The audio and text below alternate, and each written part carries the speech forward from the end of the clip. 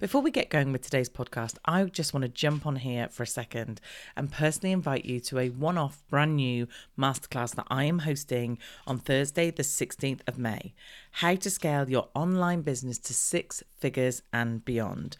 So if you are a course creator, a membership owner, or a coach, then this is for you.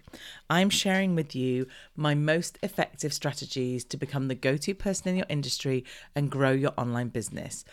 I will cover how to build your audience, how to craft an irresistible offer, and how to master your launch strategy so that you will know the most effective way to grow your audience and build your email list fast, know how to craft an offer that your audience will love, and create a launch that fits with you and enables you to sell with ease. And why should you come and listen to me? Well, I started doing this almost 10 years ago. And the very first client I worked with back in 2016, I helped him launch his very first membership. He had a done-for-you product and a one-to-one product, and we created a membership.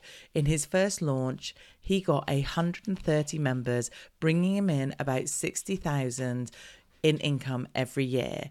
Now, he has built a suite of online products that is bringing him in way over 6 figures every single year. This is going to be an awesome masterclass. You're going to get so much good stuff to take away with you to be able to use in your business. So to grab your free place, go to teresaheathwareing.com/masterclass, and I will see you there. You are listening to the Marketing That Converts podcast, episode 174. You are listening to the Marketing That Converts podcast, and I'm your host, Teresa Heathwareing. If you're a marketer, business owner, or entrepreneur that is frustrated and overwhelmed with all the constant changes in digital marketing and social media, then you, my friend, are in the right place. Each week, I share with you easy, insightful, and actionable steps that you can use to grow your business. So let's get started. Hello and welcome to this week's episode of the podcast. How's your week going? How are you doing? So I'm really excited about this episode. I get to interview a lot of people and it's ace. I love it. One of my favorite things. And I get to experience different people and how they do things. And it's not very often, because obviously this is my world and I'm interviewing people about stuff I know. It's not very often I come away and I'm like, oh, there's that idea and that idea and that idea and that idea, because like I said, I do a lot of this stuff. This is what I do. So, and I love it when that's the case. I love it when I get to be the student. And today's episode is so good. I can't even tell you. Like, I literally was just re-listening to it. And normally when I re-listen, I like skip and think, oh yeah, she mentioned that. Oh yeah. And just to kind of like spur my memory on and go, what did we talk about again? So that I can give you a couple of kind of, exciting things that are going to come up. And I've literally just been sat here making notes, just listening to it again for way too long because it was so good. It was so good. And she said so many things that have kind of stuck with me. And to the point where I was like, right, whatever you've got, I'm signing up. I want to be part of it because I really, really enjoyed this conversation. She explained things in such a way that really, just in ways that I hadn't heard before. And I just thought it was great. So let me tell you about today's episode.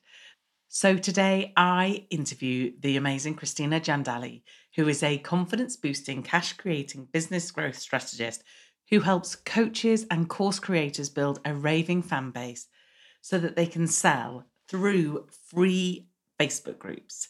She's a self-made millionaire who started her business from ground zero during maternity leave from her corporate job when she decided it was time to build her own dreams and not someone else's. Since then, she has helped thousands of entrepreneurs from across the globe to create their own businesses using free Facebook groups.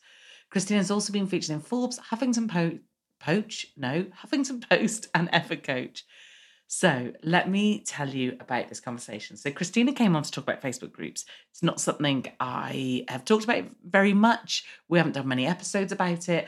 And I don't have a free Facebook group. So obviously, from my point of view, I feel like my knowledge isn't great on this. Obviously, I run a Facebook group, but it's part of the paid program. And I feel like, and you'll hear in this conversation, that they are two very different things. So I was really excited to have her on. Also, I was excited because it turned out that Christina was part of some James Wedmore stuff, and therefore we know some similar people. So that was cool. but she's really successful, and the way she's built her business using Facebook groups has been genius. Like, it's been so good. And the way she had to explain how to use it and what to do, I was like literally scribbling down notes. And then, as I've just said, I listened to it again and I'm scribbling down more notes. It was so good. And in fact, after the interview, we stayed on and chatted for like 30 minutes. And she was asking about my business and what I want to do. And she was talking about ways in which, ideas that I could use. It was amazing. She was so good. So we talk about things like managing groups, how to manage them, how to get them started, and some of the ways that she used to build her groups in the early days. We then talk about what she does in terms of content, because one of my biggest questions was, why would I have a free group if I've got a paid group? How do I know what content's different? How do I know what gets offered to the Academy members or to the free group? And I don't want to overlap it and blah, blah, blah, blah, blah. Anyway, she came up with a really good strategy that she teaches in terms of how to come up with the content for your Facebook groups and how they all lead into your paid product, which I just thought was genius. It was such a good conversation. Honestly, like, I think I've got a bit of a, business fangirl on her because it was so, so good. And like I said, I immediately went and had a look at her site. I've had a look at some of her stuff. I've signed up for some stuff. So she's great. I think you're going to really find this useful, even if, because bearing in mind, all this time, I don't have a free Facebook group.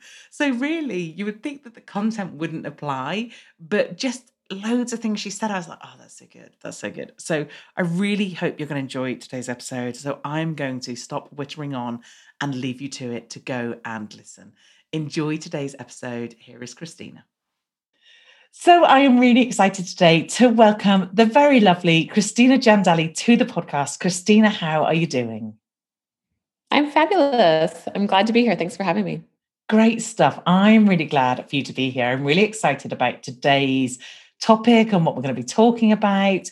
But before we get into any of that, it would be great if you could give my audience an idea of who you are and how you got to do what you're doing today. Yeah, so I run a 7-figure online education coaching company, helping online business owners, coaches, course creators grow and scale their business using Facebook groups. And it didn't just fall upon my lap to get into Facebook groups at one point in time. I just woke up one day and I'd got this 7-figure business. There was lots of Facebook groups. It was great. It was lovely.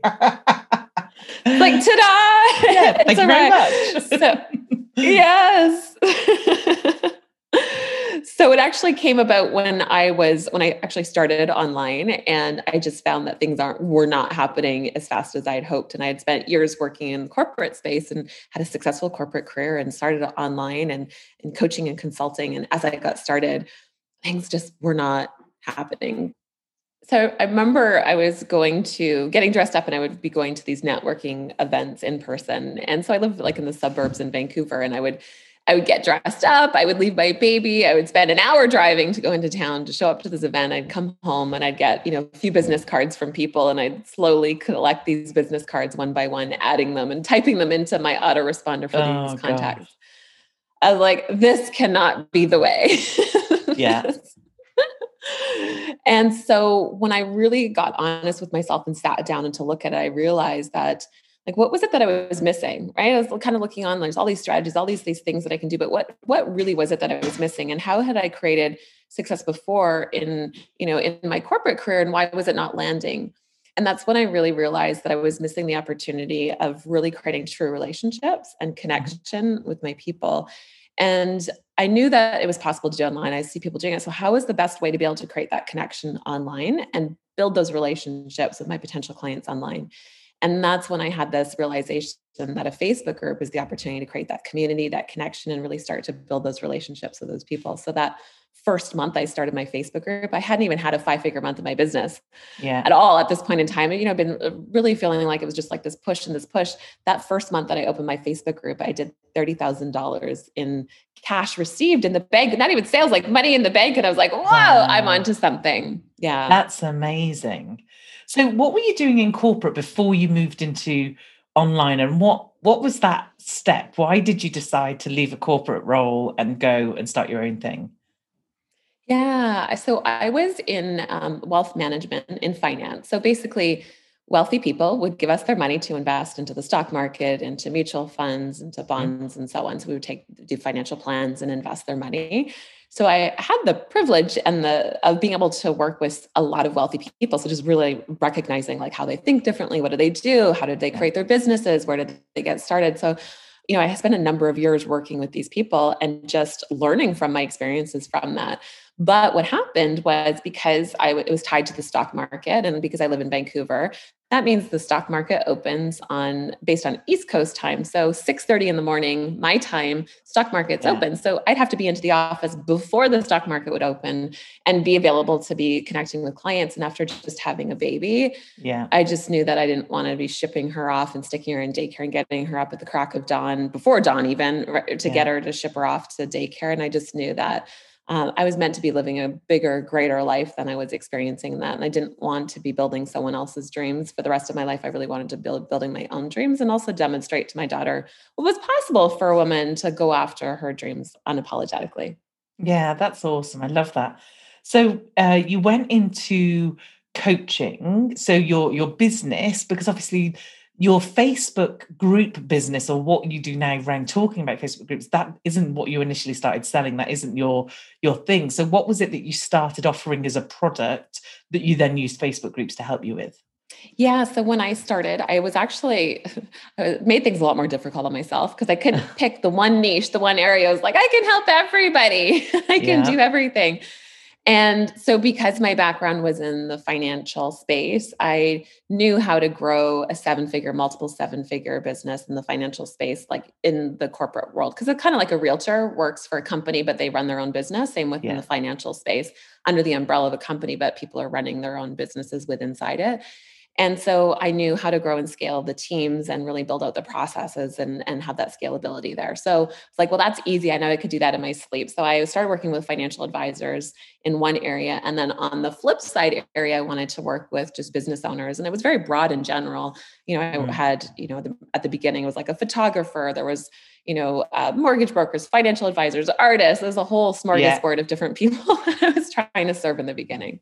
yeah, yeah. And it proves that point of, see, I don't have a niche, and I know that is to my detriment in some instances, because you can help so many people, and I really like the variety of helping them. But from a business point of view, you lose that focus in terms of how you go about getting those people, making sure you're only talking to those people. And okay, so you discovered Facebook groups. So how many years ago was this when you first started your first Facebook group?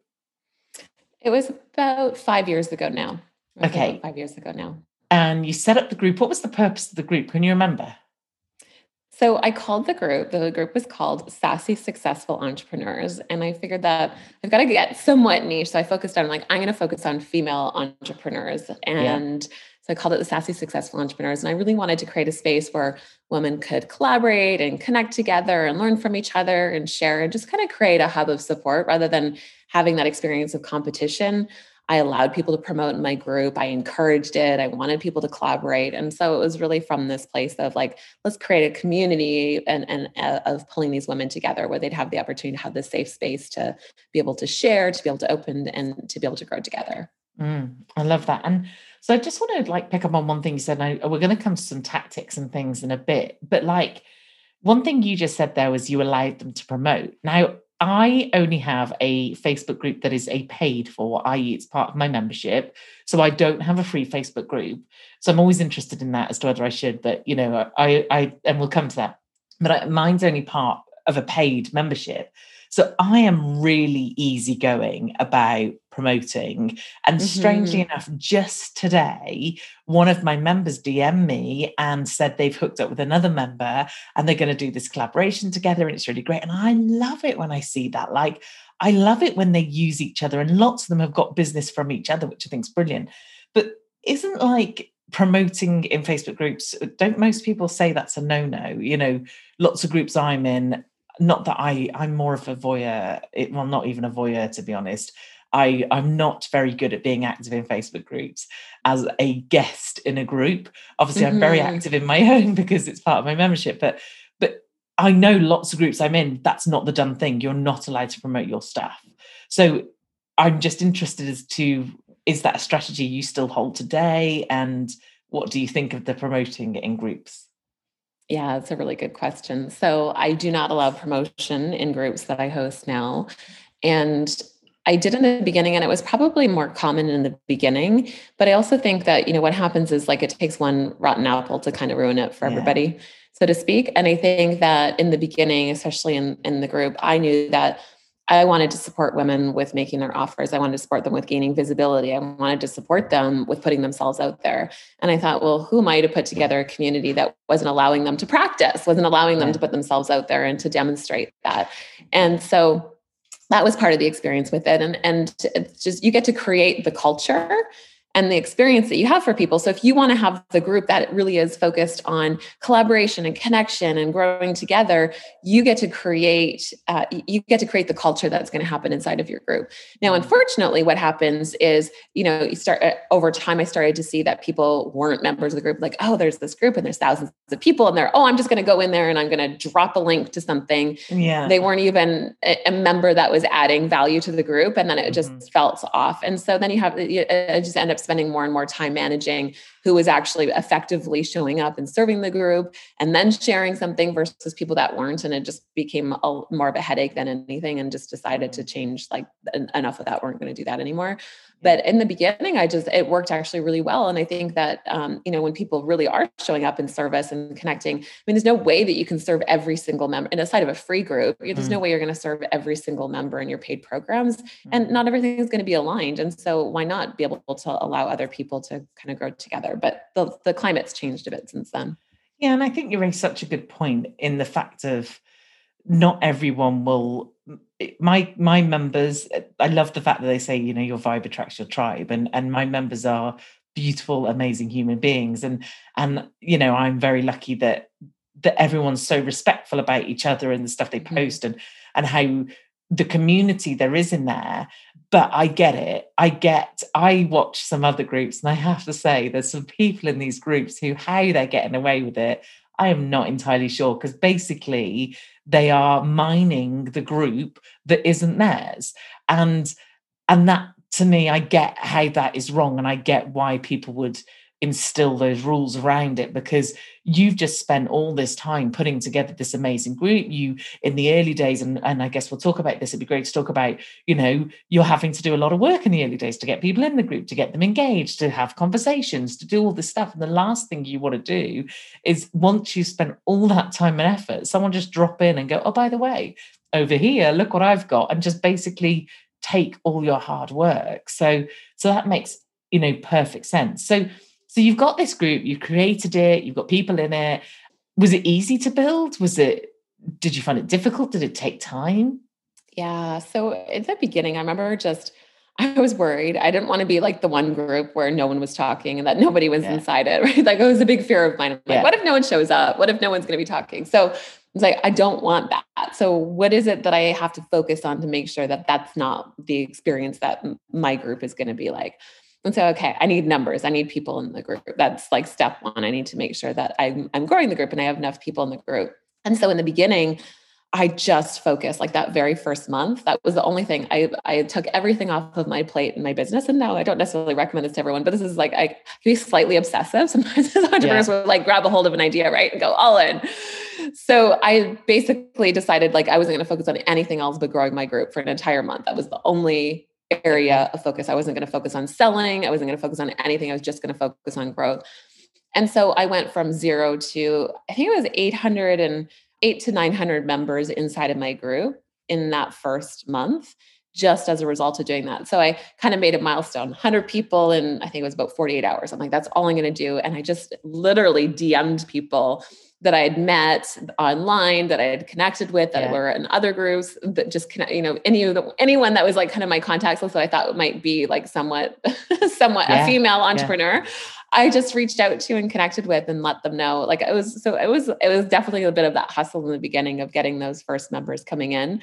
But what happens is, the more that you start to pick up the pace of growth of your group, Facebook naturally shows your group to other people. And so the pace at which your group grows increases significantly with less effort when you are in that momentum of growth. So that was probably the key piece, was just focusing on growth. And that was it. So anything I did was like, how is this contributing to growing my group? What am I doing here? And how is that going to bring people into my group? So that was my entire focus.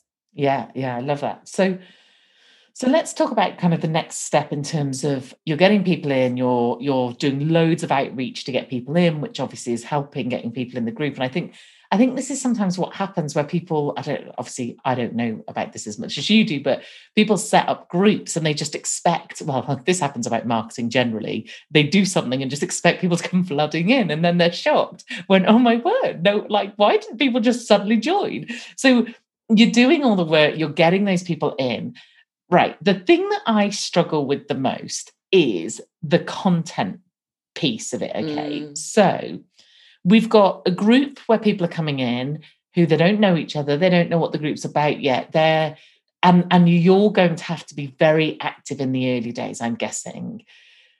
But it's not just about being active. It's about being active with what? Because for me, where I am, and I'm not saying that I'm looking at a Facebook group or not, it's not on my agenda, I have to say, for the next foreseeable. But one of the reasons it's not is because I have a paid group. And then I think, well, what would I be offering in that group how would that overlap? Would I be giving too much content? And I know me, I am a giver. Like, someone books in for a 15-minute call to do something and it's like, half an hour later and I'm still giving them ideas.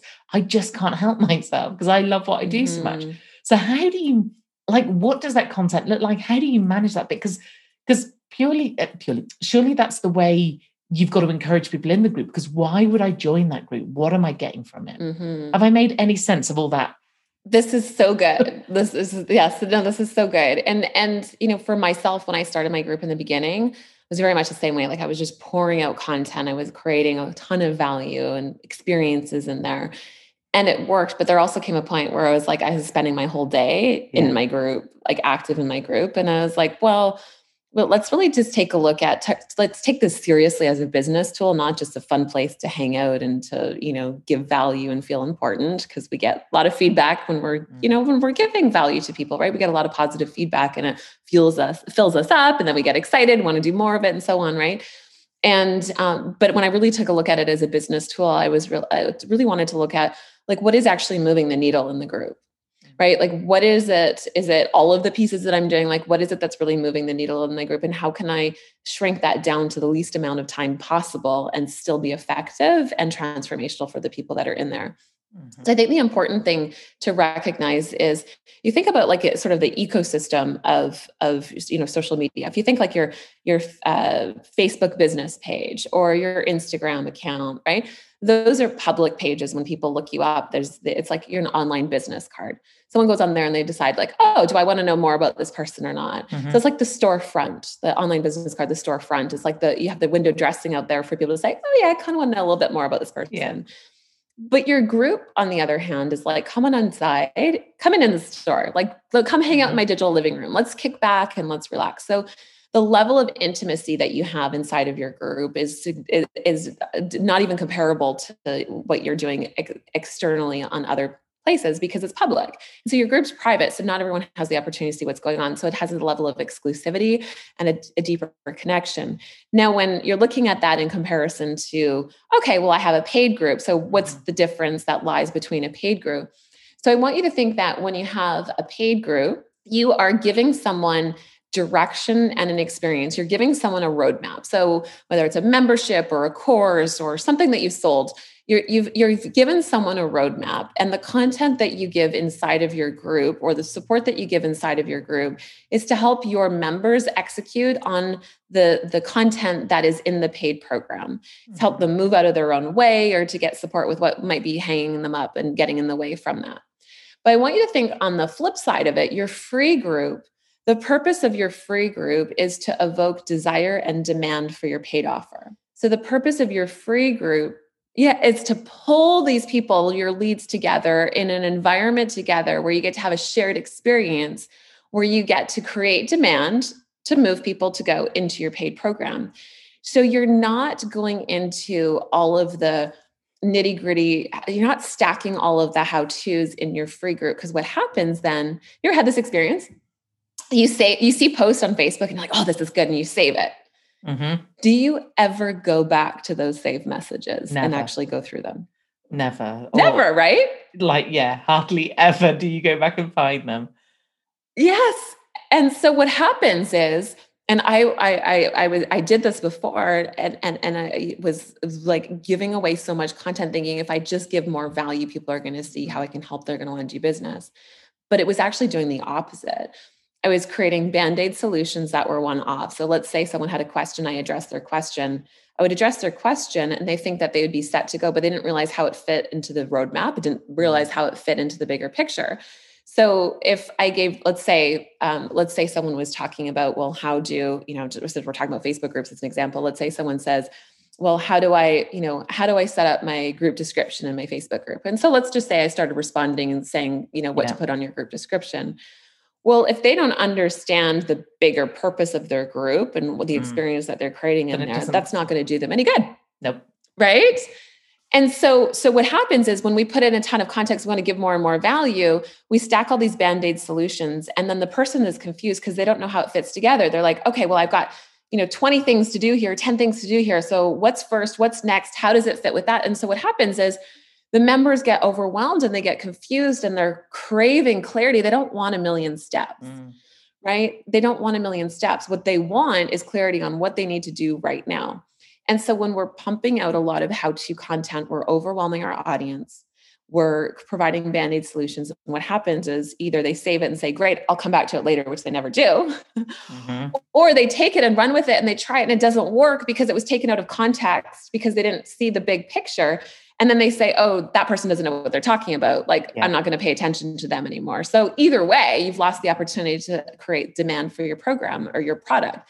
So the intention of your group instead, rather, is to bring people on a buyer's journey to move them through to the buying decision. And then once they cross the line in the buying decision, you get to go deeper and really lay out the roadmap for them and help them get out of their own way and help them execute on what they need to do in order to get the results they're looking for. Does that make sense? That makes really good sense.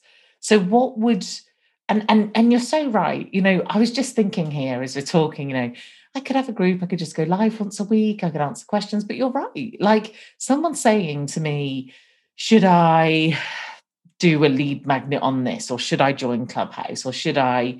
It's like, do you know what? There are a million, which is why I love coaching calls so much, because inevitably I've got a million questions to ask back before I can give them an informed decision. Because like you said, it's just one part of a much bigger process. So I can totally see how just providing value of going in a group and saying, hey, this is this and this is this. So what does that content look like then? If the content isn't a Q&A or isn't a, here's my 5 tips for Clubhouse, what would that look like? So we'll take a step back for a moment and take a look at we want to, think about when you have a jar. And if you have rocks, you've got pebbles, you've got sand. You've probably seen this experiment before. If you fill the jar with sand first, you can't fit the rocks or the pebbles in, it's full. Yeah. But if you fill the jar first with the big rocks, and then you fill the cracks with the small pebbles, and then you pour sand, you can fill it all into the jar. So we want to take a look at what are the big rocks that you're going to put in the jar first. Those are your biggest priorities. And so that's going to be whatever your sales mechanism is. So if you're selling through a challenge, if you're selling through a webinar, if you're selling through a live video series, whatever it is that you're going to be, that's your sales system that is moving your leads into becoming buyers, becomes the rocks inside of your group. Those are your main core elements. And so some people choose to have one of those a month. Some people might be looking at every other month or once a quarter, but those are your main core rocks that go into it. So once you have those laid out, so let's say you have, one per quarter, one of those core elements per quarter, then you're looking at, okay, so we want to get people into that sales system, into the challenge, into the masterclass series, whatever that might be. So now we get to look at, okay, what are the pebbles now? The pebbles are going to be now your core weekly content that's going to start creating conversation or demand for that sales system. So let's say, as an example, you're talking about lead magnets before. So Mm-hmm. let's say you have one of your core rocks is going to be a challenge on creating your first funnel, right? Mm-hmm. Your first email sequence funnel, which Yeah. goes from lead magnet to email sequence. So then that would be, okay, so we want to create demand and desire for a funnel. So each week, when you do a weekly live stream, it's on a topic related to that bigger topic. And so let's say one week might be, let's say one week a training could be on, the 10 hottest lead magnets that get people signing up like crazy. And so that could be a top 5 or something like that. That could be a post, it could be a live stream, whatever that would be. So that might be one core piece of content that week. So now we want to look at, okay, what are we going to fill in the sand for that week in order to create demand for that core piece of training? So then we're thinking about, okay, one core piece of training is going to be on this, like, these hot, juicy lead magnets that people are responsive to, right? What's going to get them to click? What's going to get them to want to sign up? Then on, let's say we did that on a Thursday. So on Monday, we might say, do you have, it might be a question about how do you feel about your lead magnet? Or do you have a lead magnet? Or do you have a way to capture leads on your website? So you're just asking a simple engagement question that's really easy to answer, and is starting to create conversation around what you're going to talk about that week on your live stream. So now you're starting conversation around it. Then that might be day one. The next day might be my biggest flopped lead magnet ever that 0 people signed up for and what I learned from it. So then everyone's like, oh, what did she do wrong? Like, I want to learn from this, but I don't want to make that same mistake. So again, you're creating conversation around that topic. So it's talking about a mistake that you've made. Then the third day, you might be talking in, maybe it's another piece on what. So again, we're speaking about a lead magnet. So maybe this one might be, what would feel like a win? How many people would you like to sign up for your email list in a month? Like, what would feel like a win for you? Now, this is just helping us understand, what level are people at? Do we know? Are we assuming that they're beginners? Are we assuming that they're further along? Like, what is success to them? Because my idea of success is going to be different than your idea of success. So this just helps me get into the hearts and minds of my members, so I get to know what level they're at, so I can speak into it. Or I might ask a question like, if you could, here's a great question as well. If you were tasked with building an email list of 1,000 people in the next 30 days, what's the first thing that comes to your mind? And now the people are thinking, oh, geez, I'd be in a mad panic. I'd be wondering how, like, these are all the objections that they're going to have coming up with the conversation. So you spent the whole week talking about this topic. And then Thursday, like, great, I'm going to show you what you can do instead. So they now have, rather than being like topics all over the place, they have like that one core piece of content that they're so excited about, that they want to learn about because you've been talking about it all week. And guess what? By the time you do your live stream, your main dish content for that week, people are like, this is exactly what I was needing. Yeah, because I've been like plant dropping the seeds. Yeah. Yes. I love it. And so it all feeds into the next thing. So we start with the end in mind, and then we work backwards. So good. I love that. And I love, obviously, I've heard the analogy with the rocks and the stones in terms of your time and that sort of thing, but I've never heard it kind of done in that way. And actually, it just makes such perfect sense when you think about, especially in our sort of subjects in the online business world, there is so much like, you're just taking, how can you be seen? And being seen might be you're going on Instagram, or you're doing a podcast, or you're doing a blog. Okay, so then one of those sort of smaller rocks are going to be, okay, well, let's talk about Instagram. And then one of those small things might be smaller again and smaller again. And obviously there's so much detail you can go into each.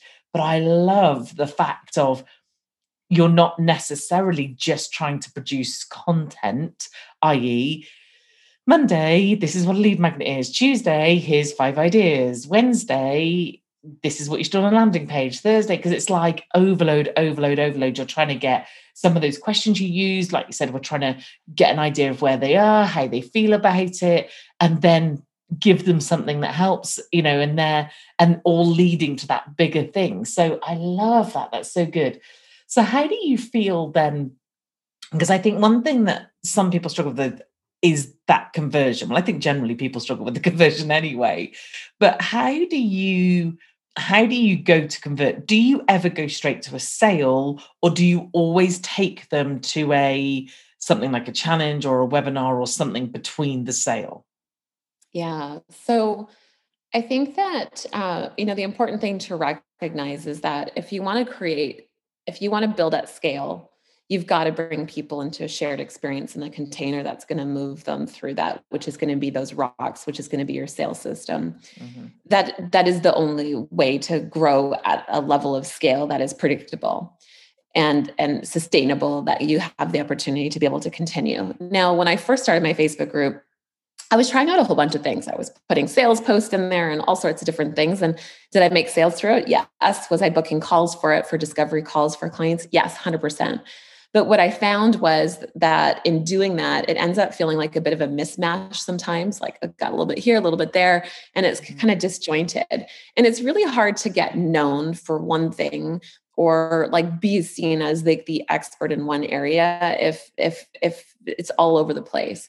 So one of the things that creates community and connection is, like we were talking about, asking those questions for your client, for the members to share things about themselves. But the other thing, because it's not the group itself that creates the connection, is what you're doing inside of the group.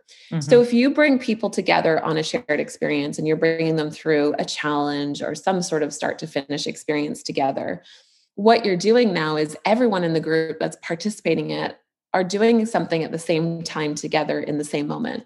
So you've probably had an experience in your life, you've probably had an experience in your life, top of mind to me as an example. I've run marathons before. So I've been there as a spectator watching other people run and supporting them, which is great. But that's an entirely different experience than actually being in the thick of it, running foot after foot, crossing the finish line and going through everything in between. And the people that you go through that with have a much different perception or experience of the experience and doing it together. Right. And so the same goes for when you're in your group, when you're bringing your members together to come through a shared experience. When people go through something together, right? When you go through hard times together, or you go through stretches together, or you go through celebrations together, or you go to a concert together and you experience like back in the day when that was a thing. Yeah. When you were allowed. Right. You go to a concert together and you have this, you're on fire and you've had this experience and you're vibrating and you were there together, and the things that happen on stage and what someone said and the inside jokes and the experiences that you have came from being in that experience together. And you cannot create that level of connection from saying, oh yeah, I went to the show when I did this, and you're explaining the story is entirely different. So if you have the opportunity to bring people through for your free experience, you're bringing the people through, they get to go through it together. They build connections. They create a lot of conversation. They have a sense of togetherness. And you're going to be able to predictably move people a lot faster and higher volume into your paid programs as a result of it. Yeah. Yeah. So would you, let's say you were doing a challenge, for instance, would you open a new group and challenge it through there, or would you run a challenge in your existing group? So I think that I love pop-up groups. I use pop-up groups. That's, how I use them in my business now, is using pop-up groups for campaigns. And it's a ton of fun because it's a lot of energy over a short period of time.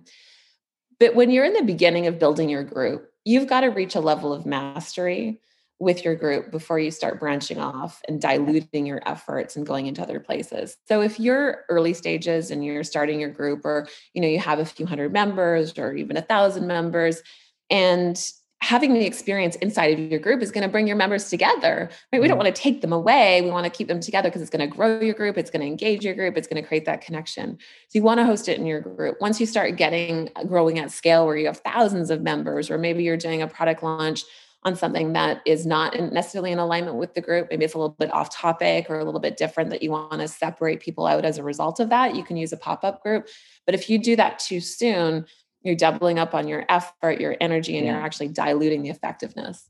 Yeah, I can totally get that, because like you said, with the pop-up stuff as well, I do a course that's live and they follow me along, and the energy for that course is insane, because obviously we're all working together, and hearing what you said about, they all have the same ups and downs, they all have the same experiences, they feel like at the end of those 2 weeks, they are so part of a group. It's unbelievable, because every single day we've showed up, every single day they've done the work, they're supporting each other. it's a completely different feeling, but also it's a lot of work. It's a lot of work from my point of view. So I couldn't imagine trying to run that alongside running, another group as well as my academy and that sort of thing. So I think you're right. You've just got to think it's like taking on an entirely new social media almost, or an entirely new project that you've got to put that time and effort into. So what I'm interested now is is there anybody that groups don't work for, or you shouldn't consider them? Or do you feel that groups could work for anybody in any guise of business? Yeah. So I think groups work for three different types of people. Number one is someone that's early stages of getting started. They might not have their offer figured out yet, but they have an idea of who they want to serve. Now, a group works amazingly well for this type of person because they can start building their own community of their own people. And then they can use engagement questions inside of the group to get into the hearts and minds of their members and actually develop their offer based on the feedback from their members. So it gives them a lot of clarity to refine what the product they're going to create or what their offer is going to look like based on that. So it's great, works great for those people. The second type of person that it works really well for is someone that is making some sales here and there, but they just want to see more consistency.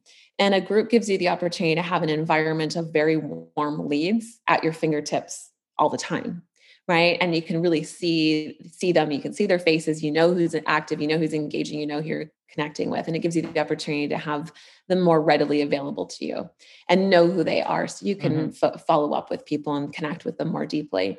And then the third type of person that a Facebook group it works really well for is businesses that are already doing really well with their launches and their campaigns, and they know that they have the opportunity to be able to enhance the experience by having a Facebook group to go alongside of the experience that they're creating and creating that connection with it.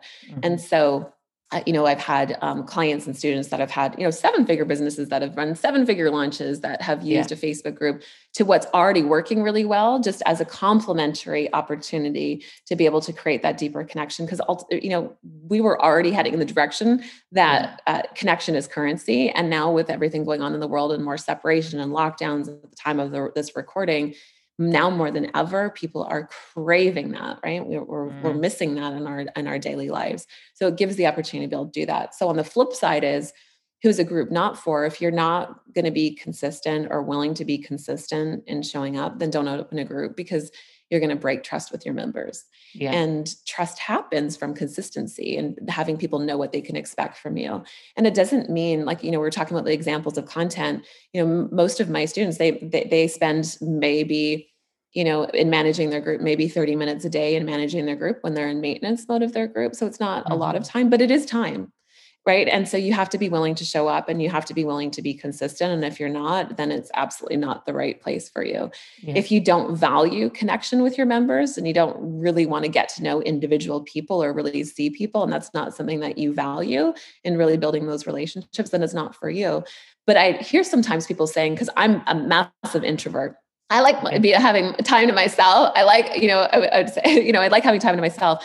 And so sometimes people are like, well, I don't know if I like talking to people all that much. I'm like, I don't really like talking to people that much either on a grand scale of things. But I love, what happens is introverts love deeper connections. They don't want to be surface level conversations. They don't want chitter chatter surface level. They're like, no, I really want to get to know people. And so your Facebook group gives you the environment to do that.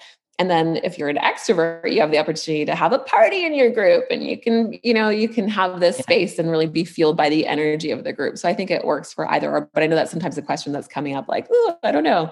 Yeah. This is so good. Honestly, I'm loving all these conversations. I'm so conscious of our time. So I've just got a few kind of quick fiery questions. I've been jotting them down as you were speaking. So is there a group size that's just too big? Is there an optimal group size? So it's personal. It really is. It's personal. So it depends on you as the host of what fires you up and excites you. The larger your group gets, the lower your percentage of engaged members will be. It's just part of the equation. Just like the bigger your email list goes, the less engaged your email list is. It's part of the numbers. So it really depends on you. I have, students that love having a group of a couple hundred members and they just think it's great. And they're doing, they're happy having that 6-figure, maybe low multiple 6-figure business with that. Other members that want to have, thousands of members or, or like everyone has a different sweet spot. So I don't think that there's a magic answer to everyone. Like once you get past this mark or it's too much, because it has the opportunity to continue to grow. The most important piece is making sure that your members are aligned with who you want to serve. Otherwise, you're going to fall out of love with serving them. And you don't want to be showing up in your group thinking like, oh my gosh, what did I create? Because I just allowed everyone in because I wanted big numbers for my ego metrics to make me feel good, which, I've done that too, you guys. So don't worry. Yeah. And then realize I went down the wrong path. So it's totally personal. Okay.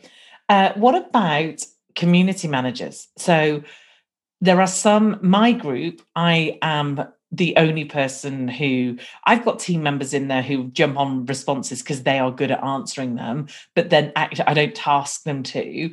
They are just a really active member of the community. And I always respond and it's always me. No one logs in as me. It's my account. It's my personal Facebook profile that's responding. But I know some groups have just full on community managers and they're not the ones responding. And I'm not even necessarily talking about massive groups here. So what is because to me, the reason I guess I justify me being selected in my group, one, the group is not big at all in terms of it's not thousands. Two, it's a paid thing. They're paying to get me. And therefore, that's why I am so, diligent about making sure I show up. What if it's a paid group or if it's not, whether that makes a difference? What's your take on you building a community and you not being present in that community? So, yeah, I think that there's a bit of a difference between a free group and a paid group. Mm-hmm. So no matter what, you get to be present in your group, but it doesn't mean that you need to be there for every single moment of every single thing that's happening. So you need to be delivering your core piece of content, like whether that's you being on video or what have you, that gives you presence. Because what happens is as your group grows, people don't even know who the host of the group is. If you're not active and present, people are like, I don't know. They don't even know who the host of the group is. So you need to claim ownership and really own your space and lead, right? And that comes with being present. But, when it comes to free group, that being said, having community managers helping with managing group approvals, managing rules, making sure people are doing what they say they're going to be doing, or even boosting some engagement and connection with members that are in there, that is not something that needs to be solely on you. But until you reach a level of mastery with that yourself, I don't recommend that you bring someone else on to do that, because you've got to understand and know what works and how you communicate. And so when I brought on my social media manager that helps with managing groups, she would kind of learn my voice. How would I respond? What would I say? How would I say those things so that she can still respond as her and she can still do things, but she learned to think how I would think. And that, gets to be developed over time. Now, on the flip side, in a paid group, it's really about what is the promise, right? Like, what is my promise for delivery on what I'm providing? And so, I have, I've been in the space where I've done all of the engagement, all of the interaction in paid groups. And I've also had paid groups where I have team members who are coaches that are in the group that are answering questions. And, when you're looking at starting, it's very different than when you're growing at scale. When you're growing at scale, you can't possibly manage all the volume with all the questions on your own. And most people start asking a lot of the same questions over and over and over again in paid groups. And so to be able to have, frequently asked questions and responses that you've created, that you have someone else helping manage and support with that, or directing them where into the membership area or whatever you're delivering your program, directing them back there, asking questions to help them look at things.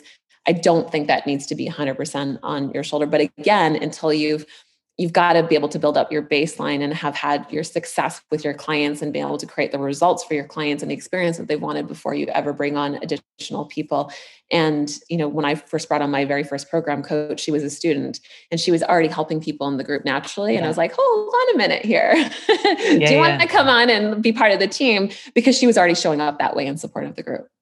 Yeah. And I think you see that. And I definitely see it. There are some members who have been in a long time. They're really good at kind of putting stuff in there because I don't have structured content in the paid group because the content gets delivered in other ways. I do lives in there so I suppose that is the structured content, but it's not like I don't have a group where on a Monday we post Monday motivation, on a Tuesday we post Tuesday whatever. We don't, it's not structured like that. So it's really nice to have those members who do feel that they're happy just to drop in and say things. So another quick question was engagement. You touched on it earlier when you said that the larger the group, the lesser the engagement. Is there and I know it's never one size fits all, but is there a percentage that you expect to get? Is there a percentage that you should aim for? Because obviously you're going to build this group and some people are just going to stay quiet and you're going to be like, what's the point in being in this group? People like me who just voyeur, that's the truth. So what's your thought on a percentage? So here's the thing, what most people don't realize is that most people measure engagement based on likes and comments. So like, oh, these people, how many people are liking, how many people are commenting. Yeah. But that's actually not a true measure of engagement. So true measure of engagement is people that they're liking, they're commenting, they're reading, they're clicking read more to read your post, and they're watching your videos, even though you might not necessarily see them. And so actually in your group insights inside of your in your dashboard for being a group host, inside your insights, you have the opportunity to take a look at your active members and have the opportunity to compare that to your total members inside of your group and get a percentage based on that. Now, that those are true active members, not just people that are liking and commenting, but people that are observing. And what most people are shocked with is how many people in the group that are actually active that they never knew. Yeah. And because they thought it was lower, they were stopping and starting with their content and showing up and then not showing up and being inconsistent with it because they thought people weren't paying attention. And most often when people look at that number, they realize, oh my gosh, these people are actually tuning in and they're watching, they're paying attention. Yeah. And when you stop and start and show up and then don't show up, you break trust with your members. Yeah. So it's important to have that true measure of your active members. And, we go through, we've got a framework in the sense of, based on number of members that you have, what percentage you should be at. But just to simplify things is you want to look at that and make sure that your active members are at least 50% active members compared to your total members. And again, that should be higher if your group's smaller. And but definitely 50% is kind of your minimum, like baseline minimum of where you want to be at. And you certainly want to be, you want to be above that. But that's a good place to just start and say, okay, am I above that? If you're below that, you've really got some work to do to start getting that engagement and conversation going with your group before you start thinking about selling or doing anything else. Yeah. No, that makes perfect sense. So my last question. Obviously, the one word we hear all the time in an online space, and especially if we're dealing with other business owners, is the overwhelm. And I know that, obviously, working in this space, I would say that, we're fairly savvy when it comes to tech. And obviously, I have my Facebook set up so that the groups are pinned that I want to see, and I silence other groups that I'm either in and I don't want to be seeing their stuff or whatever. But is there a fear of groups becoming even more popular than they are, which they are super popular anyway, because of the benefits that groups hold against the benefits of a Facebook page, which obviously are dramatically better to have a group.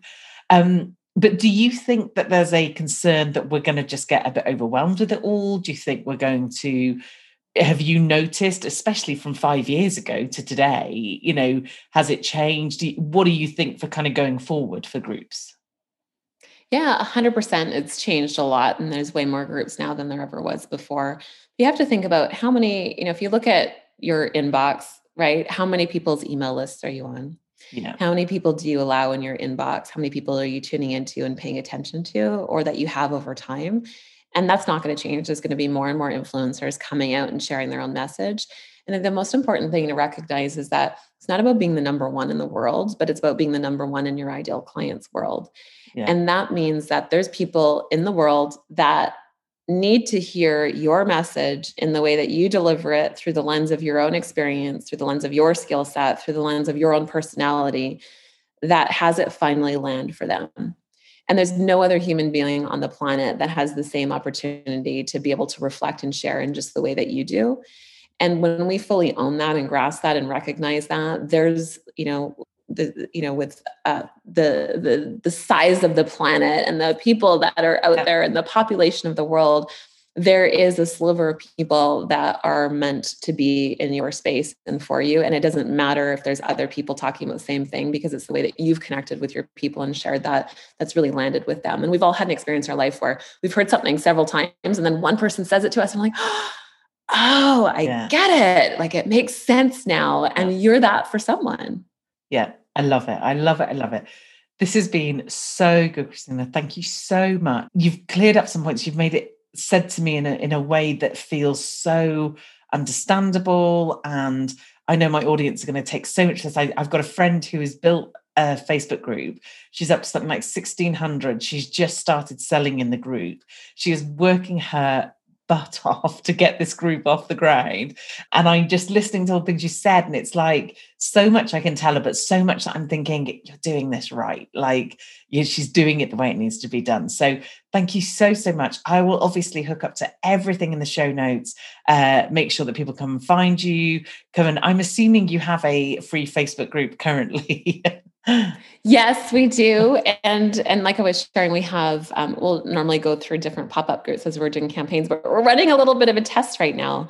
And we'll pop over the link, but it's called the cash flow method. And we're running a little bit of a test in regards to starting.